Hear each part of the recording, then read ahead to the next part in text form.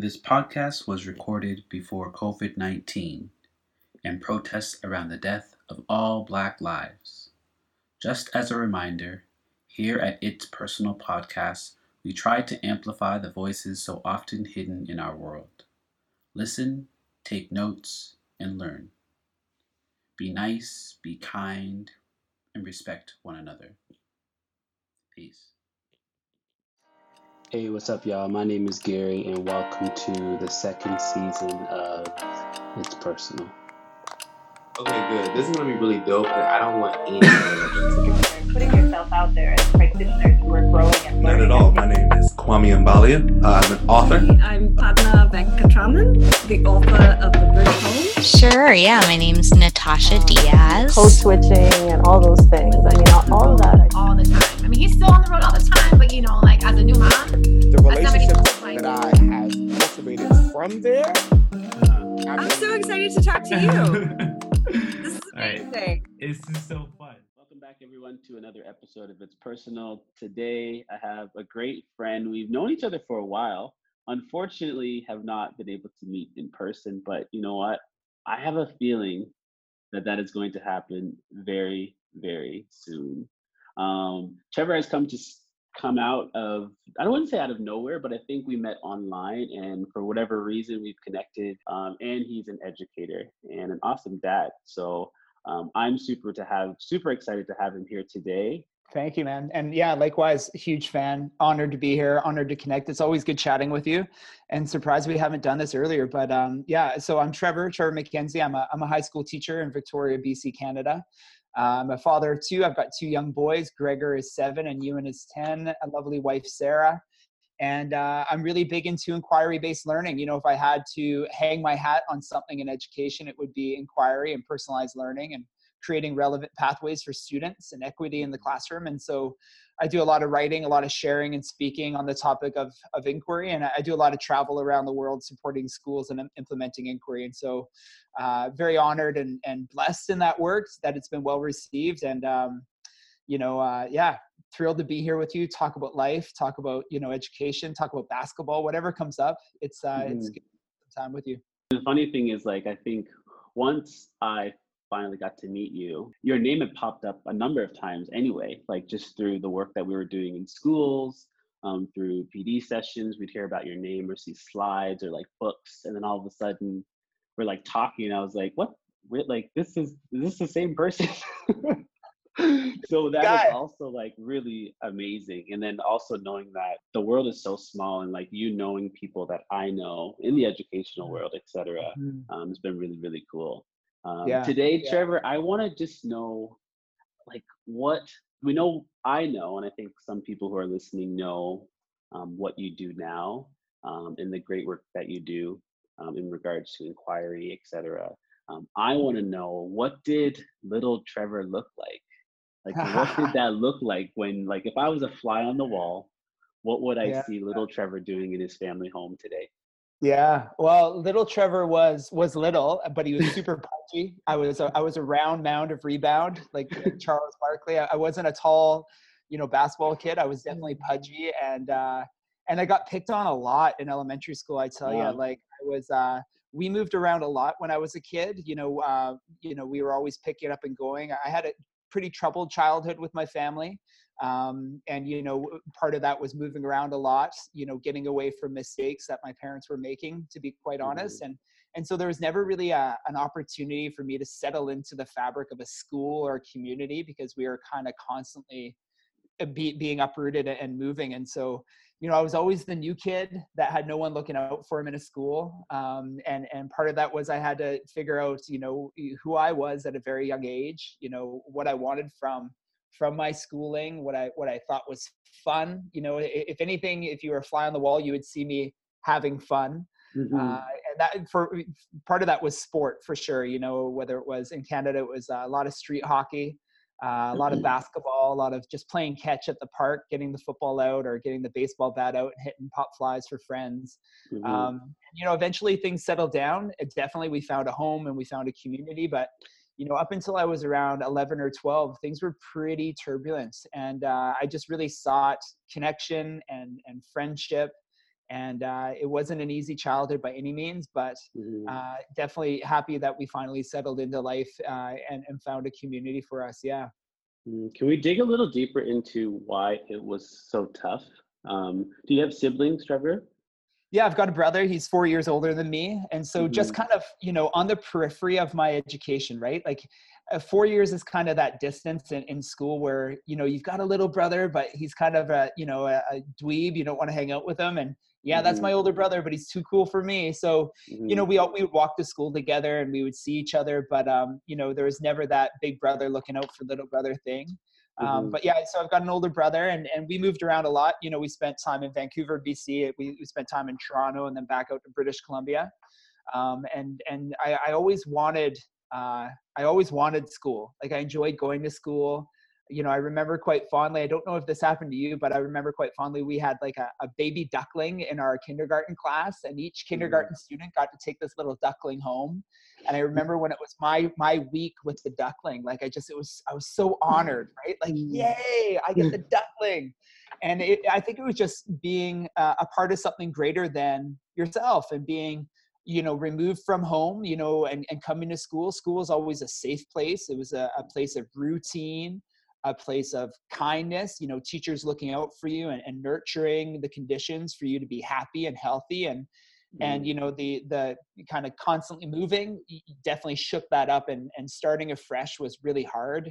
And so school is always a place where I felt, I wanted to belong. I wanted that sense of security and safety, It was always different. There are two lives. There are lives when my dad was around, when he was, parenting, and when he was there, we lived kind of like one lifestyle. And then sometimes my dad would disappear for weeks, months, sometimes he would disappear for a year, quite honestly, or a couple of years. And it was quite different. It was hard. There wasn't money coming in. We were a food bank family. I've got really vivid memories of my mom trying to cook up awesome food and recipes on, a shoestring budget. And, shopping at Value Village for, back to school clothes, right? And so it really was a tale of kind of two families, a family that was quite unified, and I was always loved. I got to say, like, there was always love in my family. And I always felt like, I was being taught what I should do rather than what I was seeing. I think there's a clear difference there. But yeah, it was definitely an existence of kind of two realities, if you will. And yeah, again, I definitely felt supported and loved, but school was much more of a structured space for me, right? A space of routine, whereas home was a little bit more turbulent. Lots of sports, like we said, lots of sports equipment, there's nothing expensive about a soccer ball, right? Like, how cheap is it for a soccer ball to be kicked around on the street?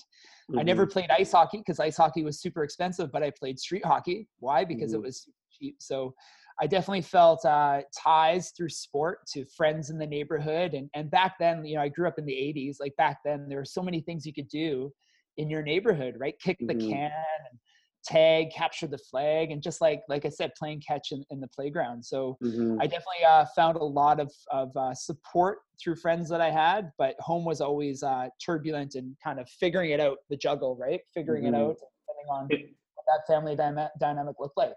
And what did your classroom look like when you were in school, say elementary or even middle school or high school? What was the demographic? What do you remember about the classroom?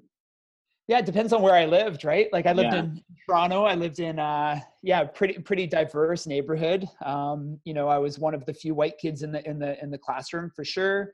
And really diverse, student body. And I remember going to the school and looking around at all these people. And I was like, wow, I look different at this school. But then, coming back to Vancouver after living in Toronto, living in different communities in Vancouver, same thing, some were really diverse. We spent time in Richmond, we spent time in Surrey, really diverse communities. And then we spent time in some more white neighborhoods, right? So I always felt like I was, having to figure things out really quick, like, that feeling of walking into a classroom on the first day of school, as a teacher, let alone as a student. You remember that? Like, I lived that existence of being the first kid or the new kid, like, dozens and dozens and dozens of times. And and I had to figure it out really fast. How do I adapt? How do I figure out who's going to be on my side and who's not going to be on my side? So yeah, it depends on where we lived. And it depends on the age, of course, but school, yeah, I've seen a lot of different classrooms, I guess I could say. And has your classroom experiences influenced kind of what you do today? Yeah, it's going to sound so corny, so forgive me, but gosh, empathy and compassion, right? And really seeing each and every student as a unique individual, and really trying to get to know their story and what is happening at home, and kind of the full picture. And it's a robust, diverse, beautiful picture. And we have many, many students. And so how do I kind of flatten the playing field, so to speak, so I can get to know all my kids at a level where I can bring in all those rich threads of their life to their learning, so it's meaningful and relevant to them. So, when I was offered my first job, it was a hard job. It was a job that very few young teachers wanted to take. It was working with really at-risk students at my first high school that I taught at for about 12 years.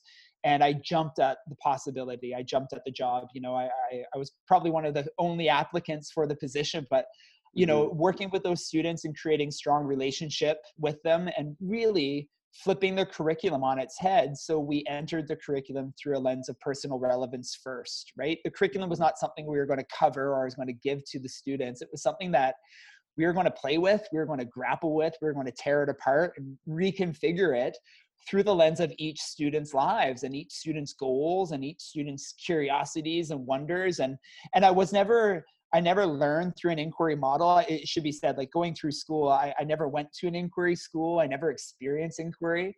And then as a practicing kind of pre-service young teacher in university, I was never taught inquiry. And then through those early years as a teacher with those students that I think back so fondly of, I didn't have the language of inquiry that I have today, but I think everything I've experienced, and this is that narrative, my story, and how it shaped the teacher I am today, absolutely there are ties along the way.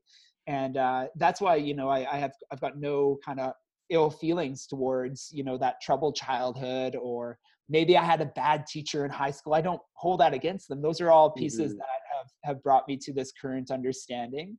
And I do say current understanding because I hope to be a different teacher, next year than I am this year. But yeah, very, very thankful to have been offered that position early on in my career to work with those kids. I work with kids like that, vulnerable students, if you will, for the first 5 to 7 years of my teaching. And then when I kind of entered, I guess you can say, the traditional setting, everything that I had been doing with those students, I wanted to do with all students, not just our at-risk vulnerable students, not just do they deserve relevance and relationship, all kids do. And so that's kind of been my core belief, if you will, as an educator, is how do I create those meaningful threads of relevance for all of our students, and that equitable access is really important to that process, if you will. How does that experience and what you're working on right now influence how you're raising kids? Yeah, that's a huge question. I think my kids really accelerated my teaching first and foremost. Cool. My first son was born, he really refined my lens, if you will. And he's a really unique guy. He's just a cool cat. He's so unique, and his curiosities, his interests are really, really, unique.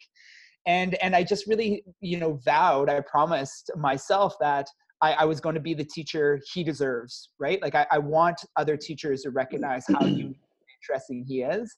And I need to be that teacher for my current students, right? Like every student that walks into my building and my classroom and our space, I want them to recognize that I recognize them and how unique they are. So I love that. I think my sons, first of all, really helped refine my lens, but parenting is so responsive. And I think I use that word a lot in education with teachers in inquiry, is how can we be agile and responsive to what we're seeing before us? What are we noticing, and how can we take really timely and immediate steps from those observations? And parenting is really just that. I'm really present with my kids, and not just present in terms of physically, right? Like, playing with them and reading with them and doing crafts with them, but really like just not clouded with other things that are going on in the world. And being present is really important so I can be responsive. and then I should mention my amazing wife, Sarah. Like I'm not a single parent. And so we do things together. We collaborate together. We challenge each other. We make decisions together. And we were both parented in very different ways. And so we have different DNA and context that we bring to this beautiful thing that is parenting and family.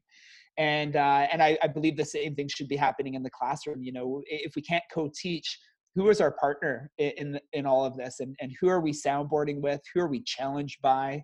And it's a beautiful time to be an educator, isn't it? Like here you and I are covering vast landscapes, talking shop.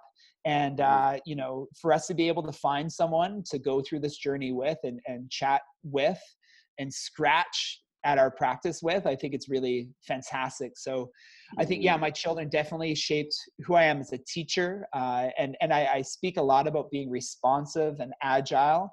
And no matter what my intentions are for a lesson or for my class, things happen in the moment that we are going to build on and we're going to grapple with and we're going to kind of reshape and reconfigure. And that's the beauty. Like that's the artistry of what we do, isn't it? It's not a recipe that's laid out. It's like, let's get in this and get dirty and figure it out together. And that's parenting in a nutshell. Yeah. That's so cool. I love how you said that both you and your wife come from different backgrounds and very different experiences, but you are finding out ways to kind of blend that together. And the product of that is going to be your boys, which is sounding like they're in this family where it's very much like, I'm not going to give you the answers.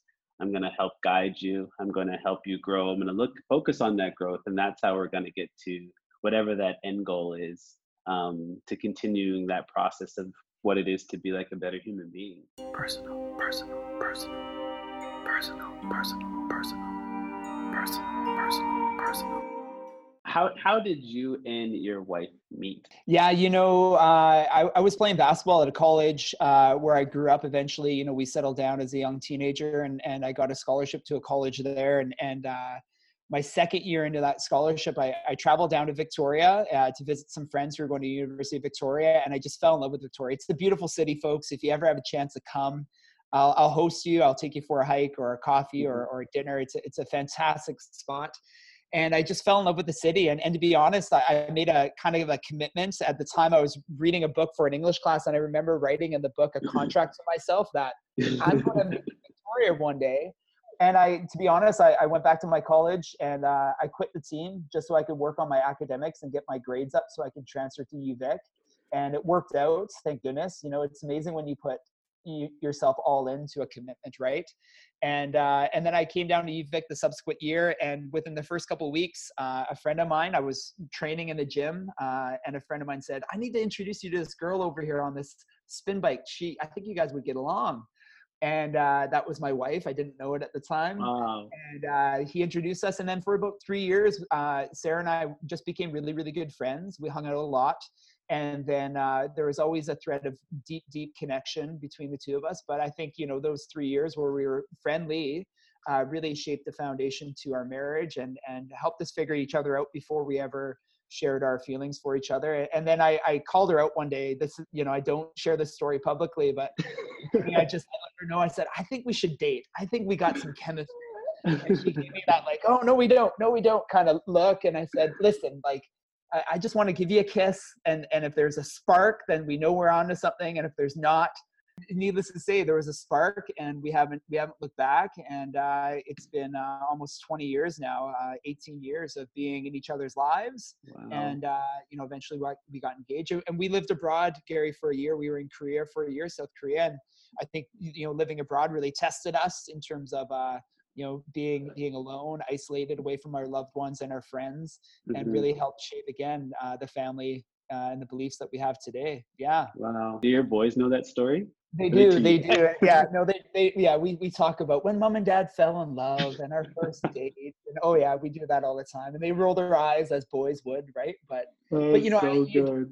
Share there briefly, I think back to a mentor of mine and he spoke to me beautifully about the power of just having faith, right? Like optimism is what we're talking about. And we coached together. He was you know, it was my first couple years coaching a high school basketball team, and he was the senior statesman. He was a couple years out of retire or going into retirement, and he was my assistant coach. It was the oddest thing. Like I was 27 years old, and I've got this guy who's 57 years old, and he's my assistant. But he was my assistant, to be honest, because he really wanted to mentor me and wanted to help.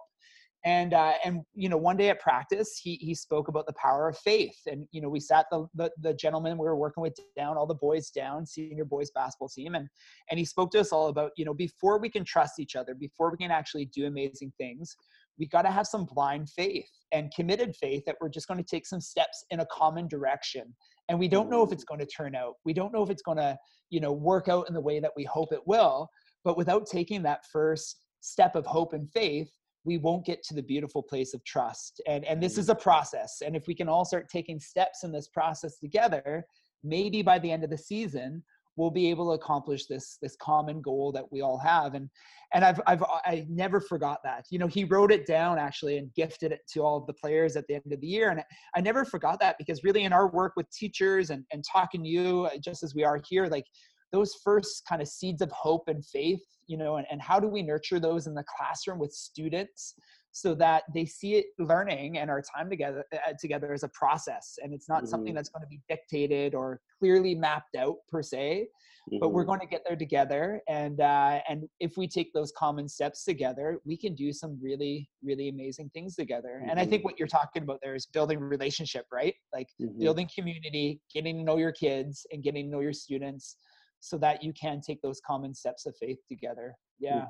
I think we often forget about the understanding of how much growth is important and how we reflect on that growth, because that is where the work is happening, where the learning is happening, when you're reflecting and you're focusing on growing. You know, so many questions I'm fielding from teachers around the world right now, you know, as we grapple with this remote learning during this global pandemic, this time of crisis for many of our learners.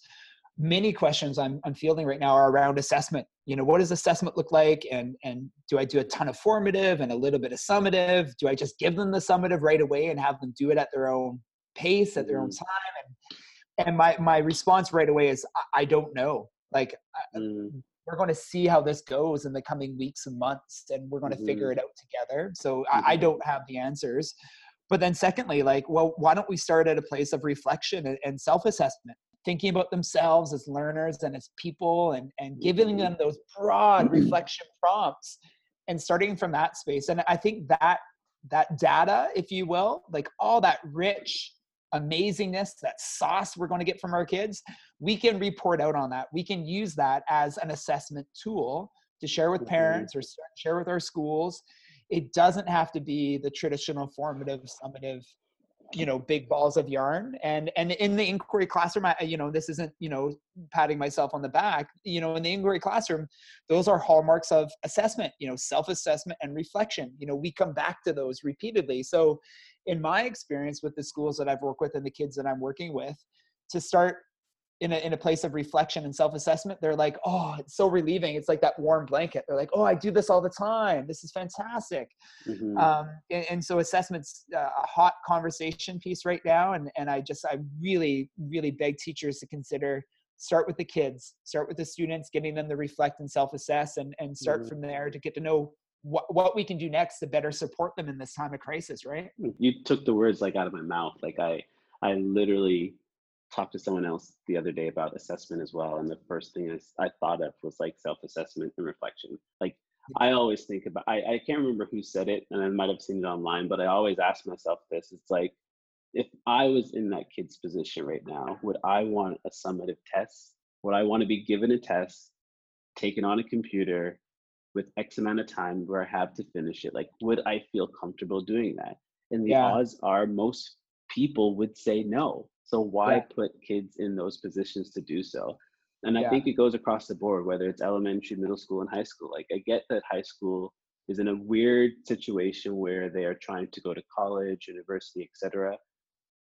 But we're in a pandemic. Like, things need to change. That process of getting to university, that process of an application, like it needs to be looked at differently because of the situation that we're in. Like they can't have the same expectations for something where the learning is different. Like it just doesn't make sense. And I think I've seen these shifts, you know, in the last 10 years, especially as we talk about higher ed, right? And what does acceptance and admissions look like? I've seen changes. They're glacially slow changes, but I see changes.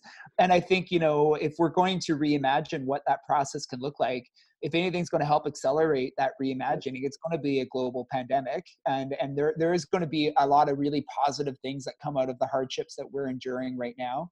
And, you know, I think of parents right now at home. You know, my heart is with kids, and then my heart is with parents struggling if they're given a summative test that you're referring to. Like a teacher said, okay, well, here's the rest of the year in this package, you know, go do it. Like parents are having to work from home.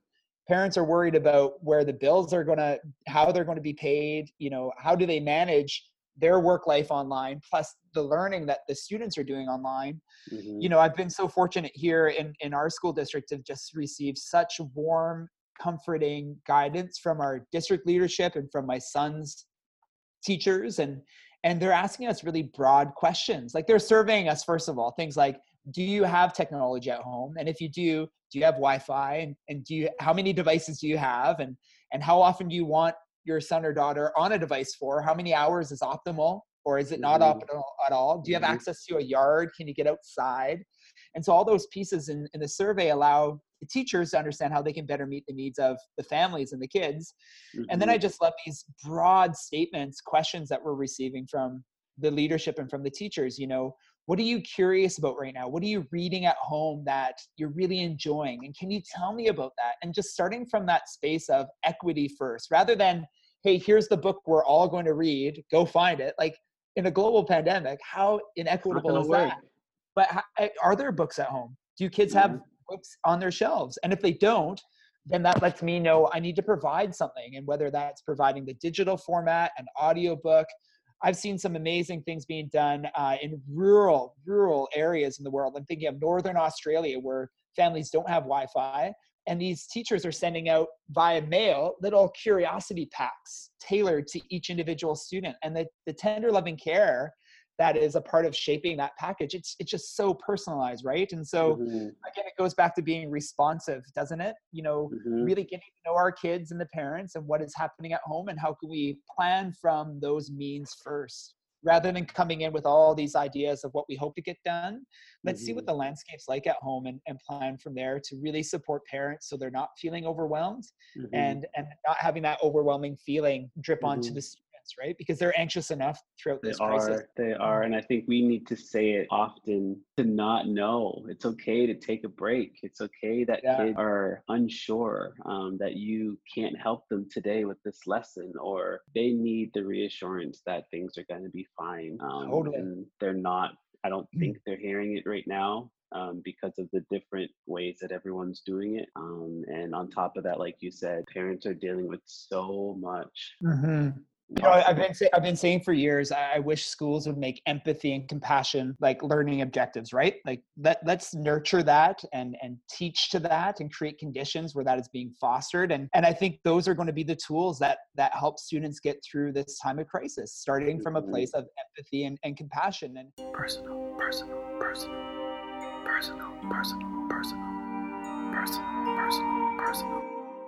And those questions that you're asking, you know, just modeling there, you know, how are you doing? How's home? How are you feeling? And giving them those reassurance. I'm here for you. I've got your back. And, you know, the tools that we have to master right now, such as Zoom, you know, we're hosting this pod on Zoom right now, whether it's Google Classroom or Google Hangouts, those are important. Those are allowing us some pathways to students, not all pathways, but some. But I mean, I think empathy and compassion are the tools that are going to allow us to reimagine what learning could look like when we get back into a brick and mortar setting, right? And it all come back with more empathy and compassion for our kids, you know, and so when the bell goes, it is a game changer, right? When the bell goes, we're excited to see them. Like I've seen so many teachers say, as soon as these social restrictions are lifted, the first thing I'm going to do is give my students a big hug. Like how cool is that sentiment of just like, I care about them and I miss them and I want them to know I miss them. And that energy is going to help our kids get through this. And so It will. I'm hoping that that's, one of the outcomes of all this is that we all come back with a bigger heart for our craft and for our practice with our students. And we begin to reimagine how we spend time with them, starting from a place of empathy and compassion, right? Personal.